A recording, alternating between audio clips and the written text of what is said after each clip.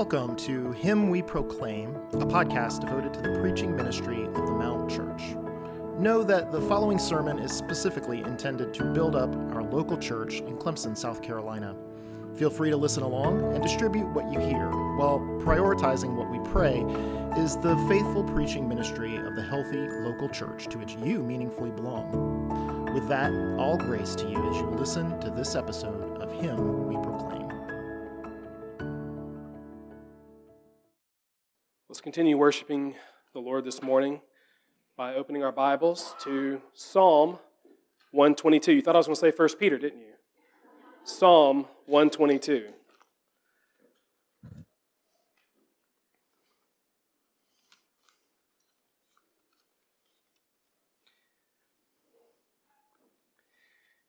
Here David writes under the inspiration of the Holy Spirit, I was glad when they said to me, let us go to the house of the Lord. Our feet have been standing within your gates, O Jerusalem.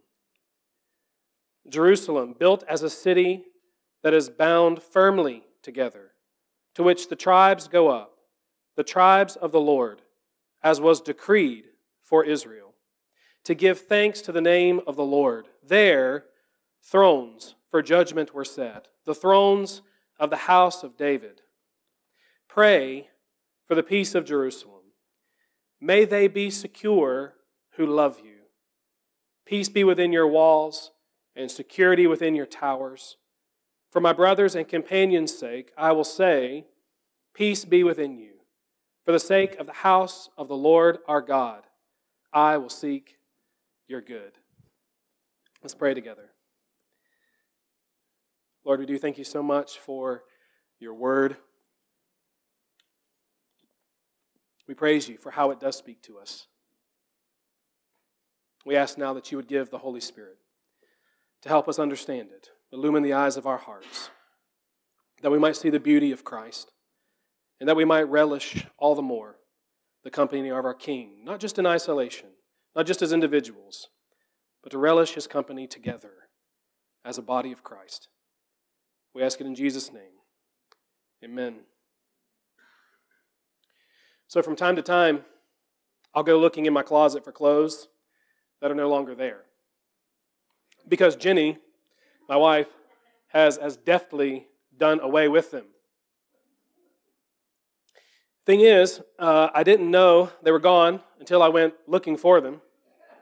Their disappearance made no difference in my day. Right? They were there one moment, they were gone the next moment, whatever. That is the way of non-essentials. But insert myself into the Indiana Jones film where the guy gets his beating heart pulled from his body. Okay, now that's something I'd immediately notice. I say my heart remaining in my body and beating is essential for life. Whether it's in or out, beating or not, makes a fairly significant difference. Here's where I'm going with all that. For you is gathering with the saints for corporate worship in the company of our King more like the ratty shirts in my closet or the beating heart in your chest. If corporate worship were to disappear from your life, would you notice? Would it be that big of a difference? Is corporate worship a non-essential, or is it essential to us?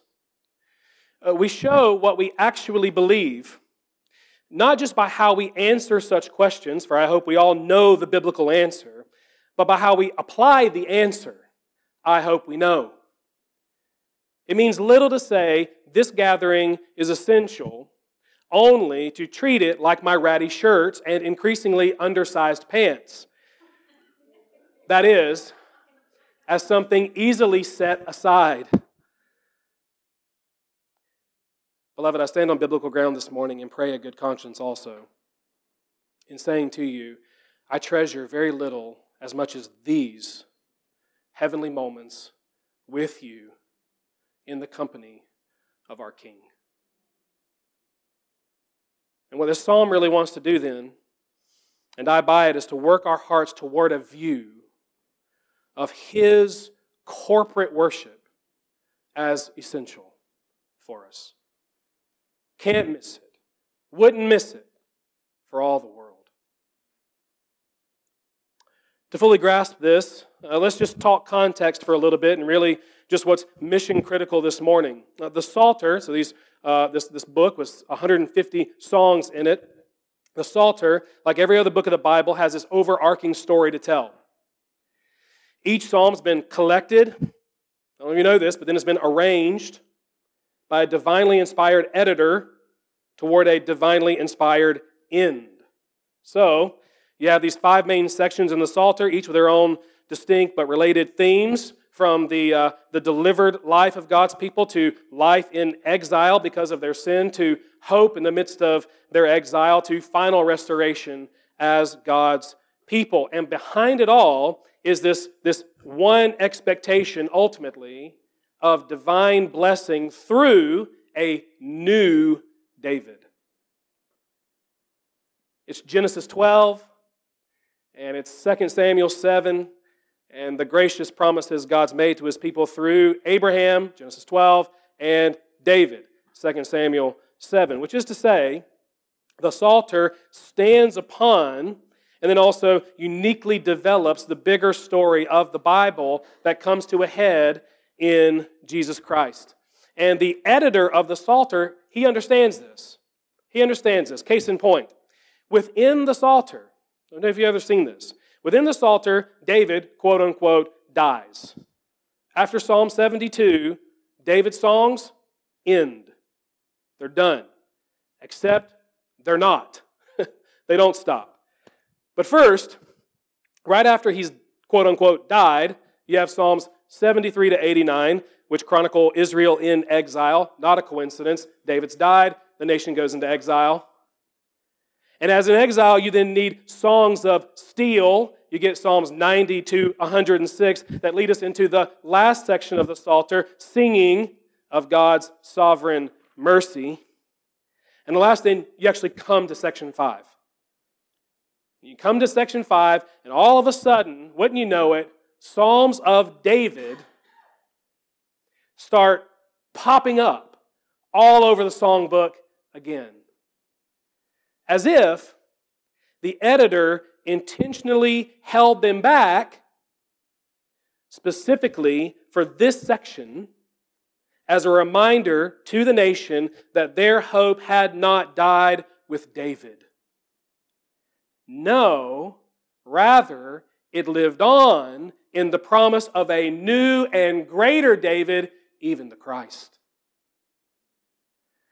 And our psalm today, Psalm 122, as one of those songs of David after the songs of David, is thus right in the middle of that hope, situated as it is on the front end of what's called the Psalms of Ascent, which they're called because Israel would sing them as after some absence from the assembly, they would ascend.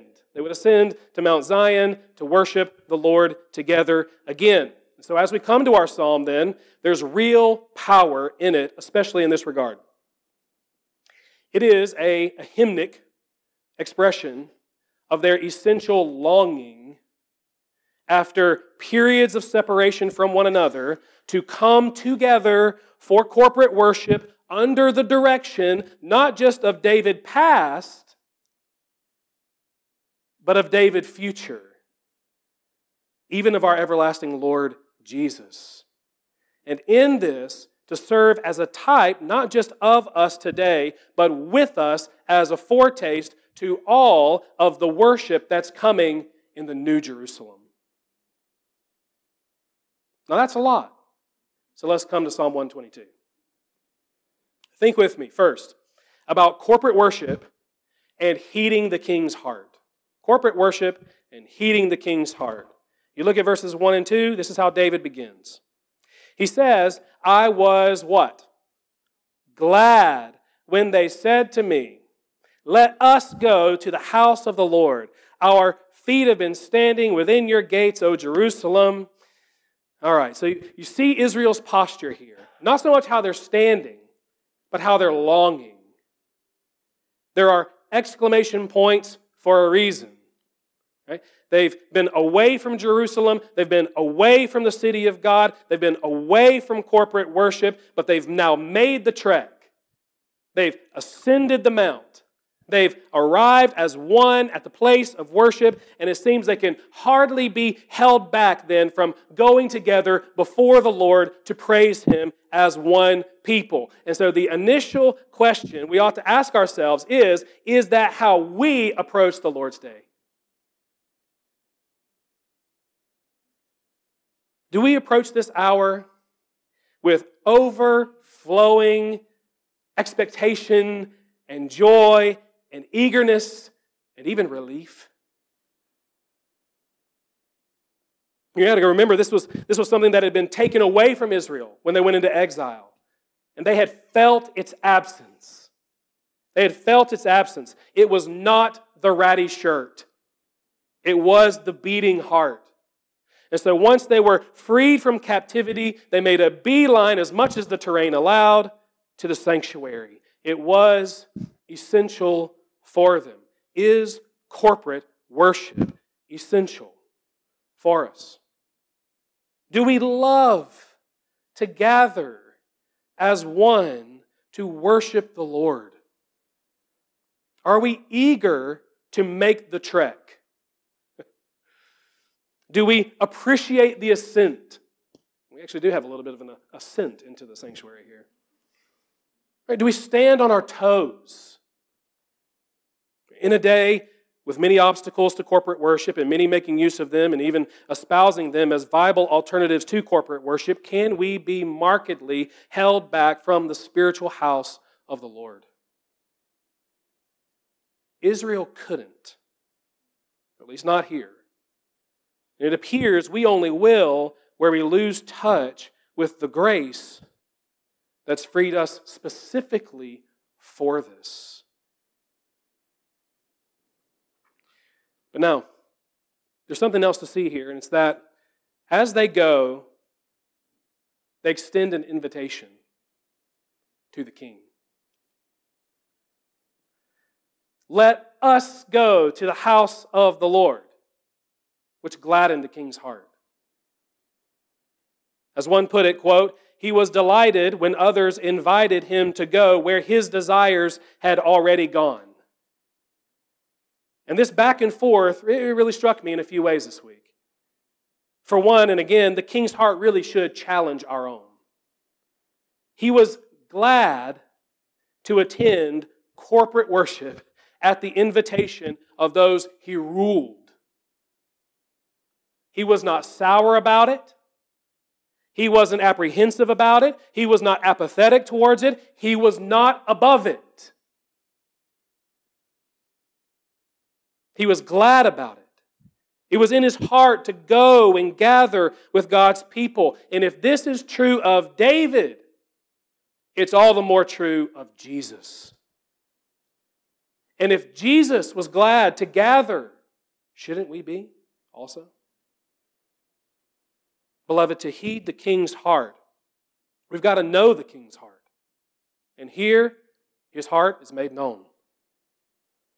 And beyond challenging us, how encouraging. How encouraging. For we say, will the king condescend to attend a gathering so small? That seems beneath him. He's the king. No.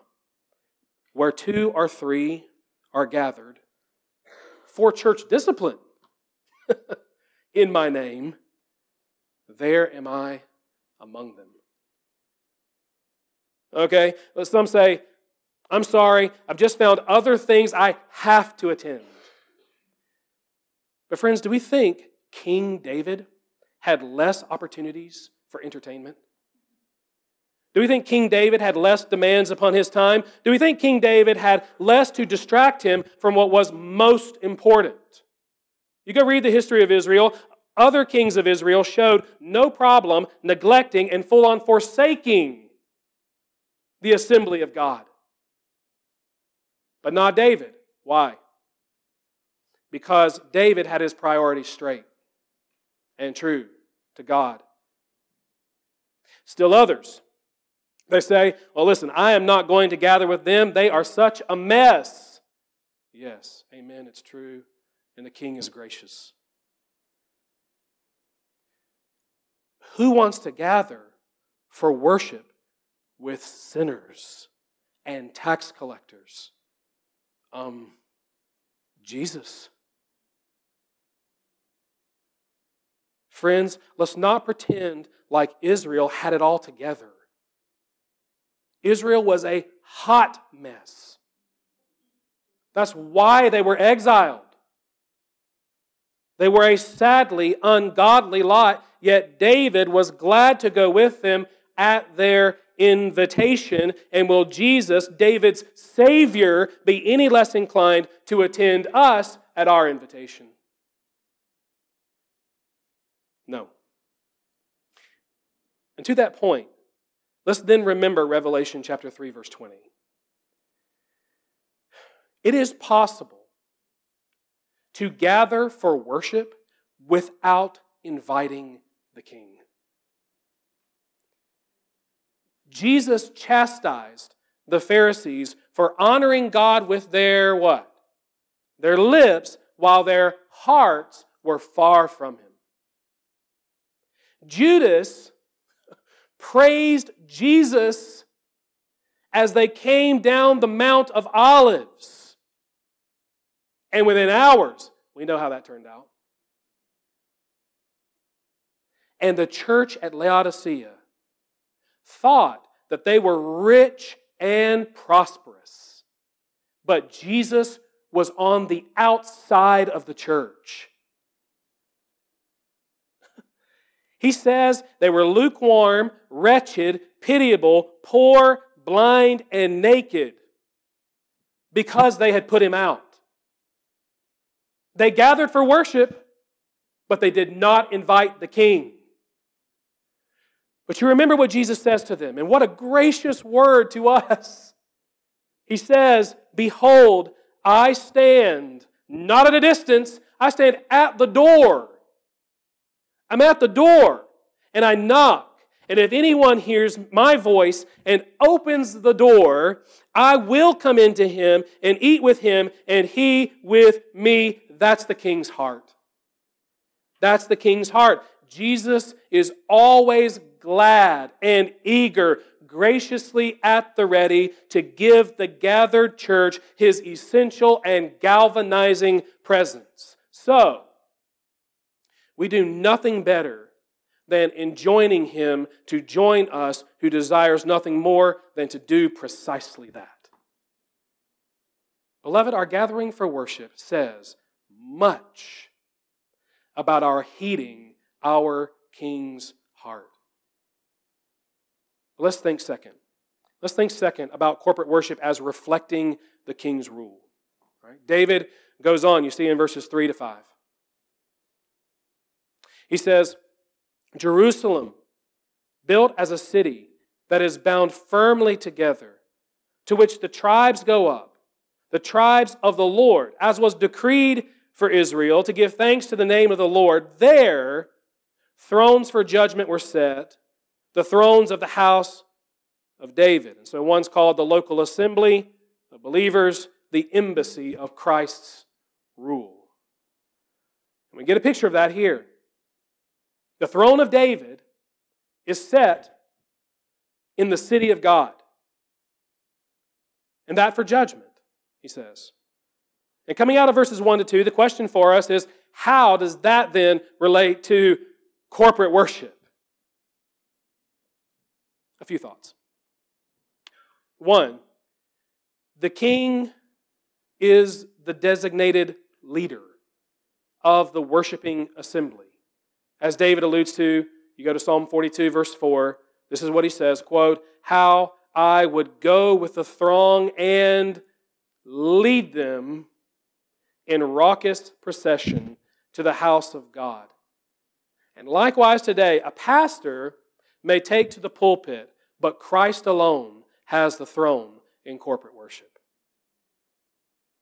He's the leader and the very life of our worship services. So that if I or anyone overstep our bounds or try to sort of leapfrog Jesus, it's incumbent upon you, for all our sake, to point it out and get us back in line.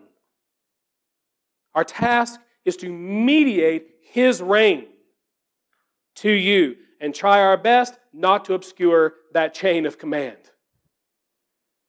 It's to put ourselves under His word with prayers and pleas for saving and sanctifying mercies. Because you see, there's another aspect of His rule, and it's identifying and edifying His citizens, the citizens of His kingdom. Go later this afternoon and read Matthew 25. And you'll see that Jesus looks upon His flock at the end of time, and what does He do?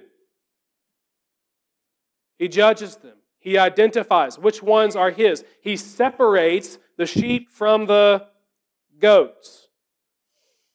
Or go to Revelation chapter 2 and 3, as Jesus walks with eyes like a flame of fire, all-seeing eyes among His lampstands. What is He doing? Well, He's meaning to edify His sheep. You remember those chapters from 2 years ago? I'm sure you do. Jesus is walking amongst the lampstands to commend them and to praise them and to encourage them and to uplift them, but also to correct them and reprove them and rebuke them and call them to repentance in order to make us a church, here it is, that is increasingly reflecting the gracious and godly character of His rule within our hearts and within our lives. And here's the thing. He does this. He makes His kingdom visible in the assembly of His saints. So, what if we then neglect that assembly? Because it appears in the text that however distant we are from His assembly, we are that distant from blessed identification with His throne. His throne's there. With His rule is there. That's where it's seen. And even with His own person, that's where He is enthroned. Now, no doubt, Jesus goes with us wherever we go. And more, His throne sits atop the universe. But still, it appears here that it's in the city of God. It's in His worshiping assembly that the King delights to make His rule especially visible to all creation. This, as John Bunyan poeticized it, is the next door to heaven. You believe that? This is when and where we and all should uniquely sense God is among us. And just so, the shout of a king. And David here points out three aspects of his rule that corporate worship heightens, makes it all the more visible, like a mount that comes out from the clouds. And the first thing I won't spend much time on because it's the entire subject of the psalm Nathan's going to be preaching for us in 2 weeks. So get ready for that. It'll be good. But that subject is unity. Church, it's really impossible. Okay, we need to hear this. It's really impossible to showcase the supernatural unity we have in Christ when we don't gather to worship Christ together. Hard to show unity when you're by yourself in isolation or something like that. So, when David depicts his worshiping kingdom, verse 3, it's a city built in tight quarters. What does he say there? It's bound firmly together. And as his city was, so his people were to be. Now, he mentions here the tribes going up to worship. How many tribes of Israel are there? There we go. Good. Whew. And while those 12 tribes were all technically kin, in many cases they could not be any more different. Right? They had their own lands, they had their own histories, they had their own troubles, their own sins, their own cultures. But still, at their best, they assembled together for worship as the tribes of the Lord. You see that? And the last bit is really critical to hear. How for all their differences and atop all their similarities, one thing bound them firmly together. They were the Lord's tribes. Their bond in the Lord was then stronger than any natural dividers. It was when David died, by the way, and the Lord was no longer central, that Israel split into two kingdoms and the whole project became a train wreck, and we should take note of that. But so long as David lived among them and the Lord's reign was prominent, his people were bound firmly together. And their gathering as one for corporate worship was in a special way that the king's reign was then made visible. But it's not only our unity that does this. There is next our fidelity. Verse 4, to the Lord's decree. It's going to be very simple here. Extreme circumstances aside, like a pandemic, gathering for corporate worship showcases the king's reign because gathering for corporate worship is a matter of obedience to the king's word. I don't know if it's ever been more okay to count corporate worship as a wearisome suggestion of fallible men rather than the sole essential decree of the infallible God, which is what it really is. Are we trusting God? Are we trusting God? I believe it. God knows what is best for you. He does. He made us and He redeemed us precisely for taking joy together in His grace and in His glory. And would that we would do it, decree or no decree. I mean, ideally, we'd just be absolutely inclined this way as Adam and Eve were in the beginning. But the fall happened. And though we've been redeemed, our desires then aren't always what they should be. They do sometimes run afoul of the king's decree. They run contrary to our spiritual best. And so we make our own decrees, right? We're inclined on occasion to play God and skip out and put words in the king's mouth to justify our absence and, in short, to desire wrongly. But the decree then exists to overrule said desires. By decree, God's not left it up to you and me. By decree, He directs and supports the desire we should innately have to worship Him with all His saints. And friends, if we should just say this, say, oh, that's just the Old Testament, that's all law, and I'm free from the decree, I'd say we have not understood the dominion of grace very well. Praise God, we are free from the power and penalty of sin, but not from glad-hearted obedience to all God's word. Indeed, just the opposite. And what's more, does not the grace and the love of Jesus mean to charm our souls into a gleeful submission to Him?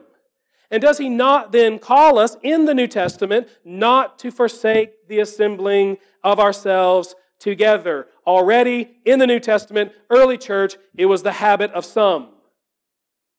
But the Spirit of Christ, our King, tells us not to be like them. For again, God knows best that corporate worship is best for us.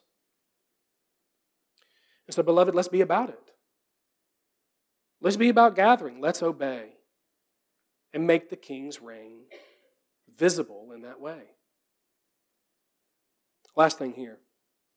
I've said corporate worship reflects our King's reign by displaying our unity in Him and by displaying our fidelity to Him, and now no less our gratuity to Him. It becomes evident, you look at the end of verse 4 there, in our thankfulness. Every morning, I wake up to make coffee. Yes, amen. There is a decorative block on the window in front of me that says 3 words: grateful, thankful, blessed. Grateful, thankful, blessed. And the substance of true worship really is that simple. You see, unbelieving people reenact the tragedy in Eden by the billions every single day. And being honest, far too often we also find it easier to grumble than to be grateful, to play God rather than say to God from a heart of gratitude, thank you. What I'm saying is that to have a heart of thankfulness to God is to have a new heart. That's nothing short of the divine renovation of the soul. It is grace in the heart. By nature, right? We all know this. By nature, we believe I am self-made, I am self-sustained, I am self-improved, I am self-accrediting. Everything we are is owing to us. And insofar as we believe that, we are blind to the truth about ourselves and about God. We are really frail creatures, and sinful ones at that. God owes us nothing.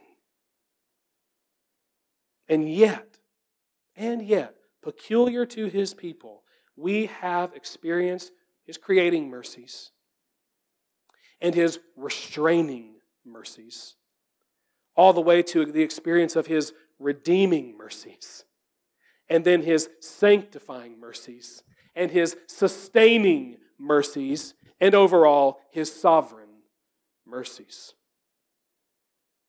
You sit this afternoon on the facts, the incredible, amazing facts that, one, you exist, unlike anybody else has ever been.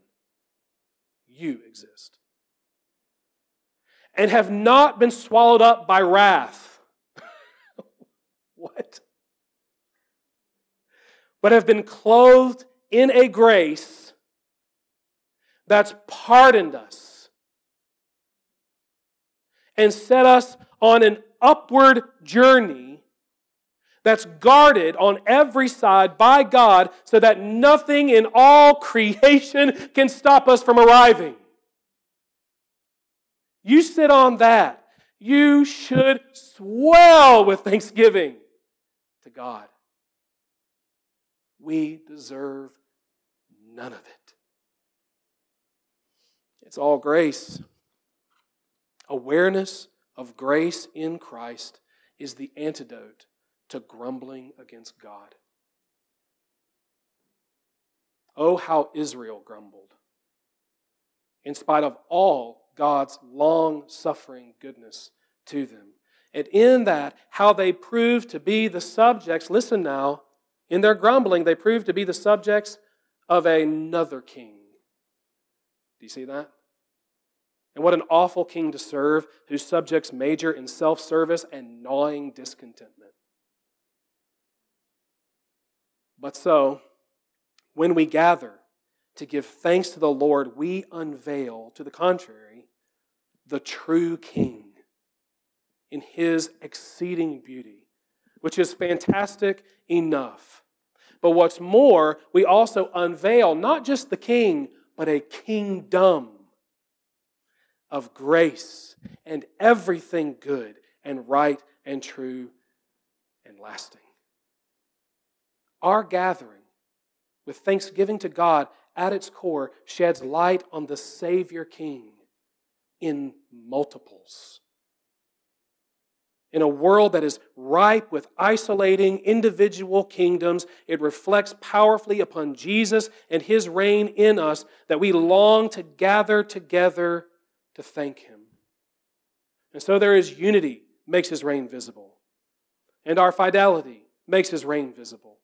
And our gratuity, it makes His reign visible. These marks manifest in our corporate worship reflect the King's rule. Last thing here.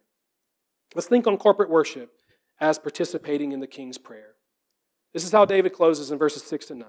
If you look there. He says, "Pray for the peace of Jerusalem. May they be secure who love you. Peace be within your walls and security within your towers. For my brothers and companions' sake, I will say, peace be within you. For the sake of the house of the Lord our God, I will seek your good."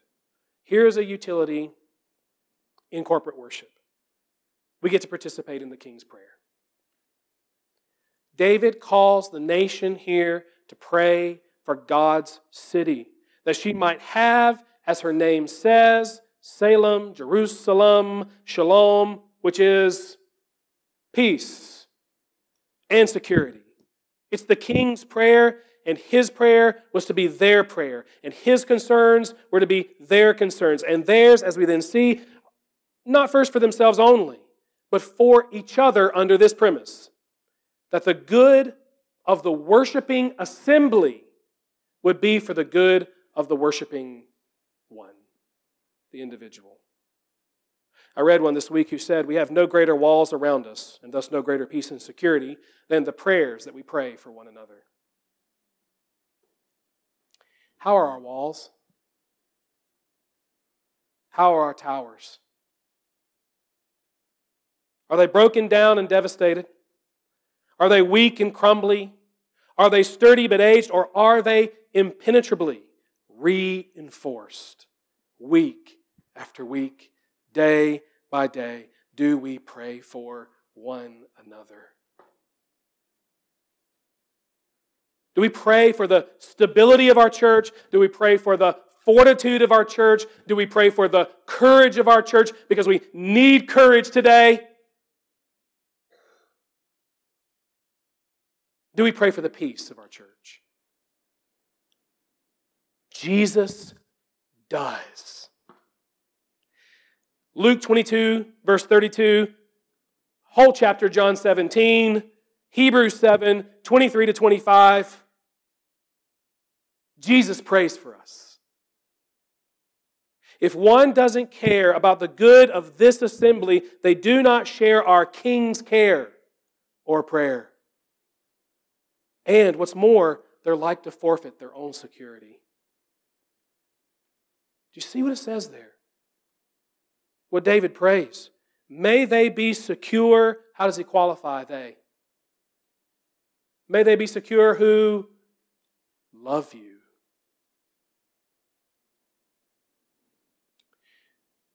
But what if you don't love the people of the King? Let's get real. Say what we will about our love for the church. If we're, very important word here, if we're defined by disappearing acts, it may very well be lip service. Love is magnetized. And Christian love, most of all, it gathers. It gathers. It cares. It offers prayers. In a day marked by so-called Christian mockery of the church, is the well-being of this church nearest and dearest to your heart, as it is to the heart of our Lord Jesus? I say in all love, let's not be deceived. Your peace and security in Christ is tied to the peace and security of our relationship to Jesus as a body. It's tied to your presence amongst us. Through David, I need you to see that Christ's prayer here is not for any single individual. It's for the house. It's for the house of David. It's for the house of God. It's for his visible siblings and companions. You look at the very end of this psalm, it's our good that he seeks, and that without end. And there is then, it would seem, a peculiar blessing he delights to make known in the assembly.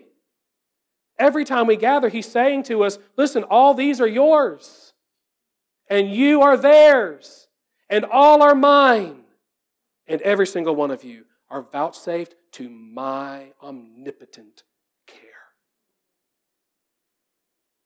If we don't prioritize this gathering, what peace, the song says, we often forfeit. What needful care we fail to share, trading stability for fragility. What do we think, beloved? What do we think? That we have no enemies just beyond these walls? Oh, how desperately we need the spiritual fortification and the retooling of our defense systems and the cleansing of our palates and the resetting of our sights and the affirmations of the victor king and the thankful company of his people and the peace that flows from it, which corporate worship uniquely affords us as a participation in the King's Prayer. When we gather, we in effect put ourselves under his pledge. We put ourselves under his effectual power. How much good, how much stability, how much armor, how much security, how much peace we gain by corporate worship, only heaven knows. This is the palace beautiful. That may not make any sense to anyone who's never read The Pilgrim's Progress. If you haven't, again, you should. But this is the palace beautiful, where the man Christian comes, and while he's there, amongst his godly friends, their golden mouths make him sufficient mends for all his griefs. So when he goes, with northern steel he's clawed from his top to his toes, to the praise of the King. Unbelieving friend, good news. There is a gate into the city of God, and that gate is a person, and that person is Jesus. It's the King who left his throne to bear his cross and lay down his life to resume his reign as the accomplished Savior of sinners like you and like me. He is the Prince of Peace with God and with one another. And so listen, a new Jerusalem really is coming. It really is coming. Don't wait to enter its gate. Turn from your sins. Trust in Jesus. Enter into God's kingdom. Be saved this morning. If you'd love to chat about that, I would love to have that chat with you. Come find me afterwards. Beloved, is corporate worship more like the ratty shirt in my closet or the beating heart in your chest? Are we on the edge of our seats glad to gather?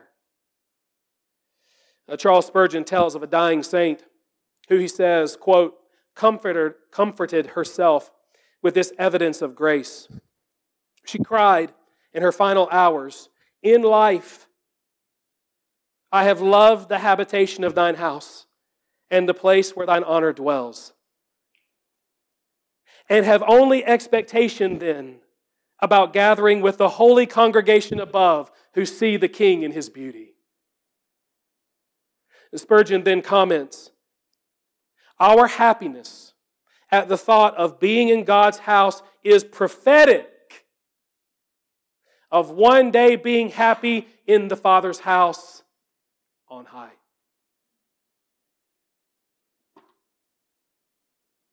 Corporate worship is the next door to heaven. It is essential. So, let's heed his heart.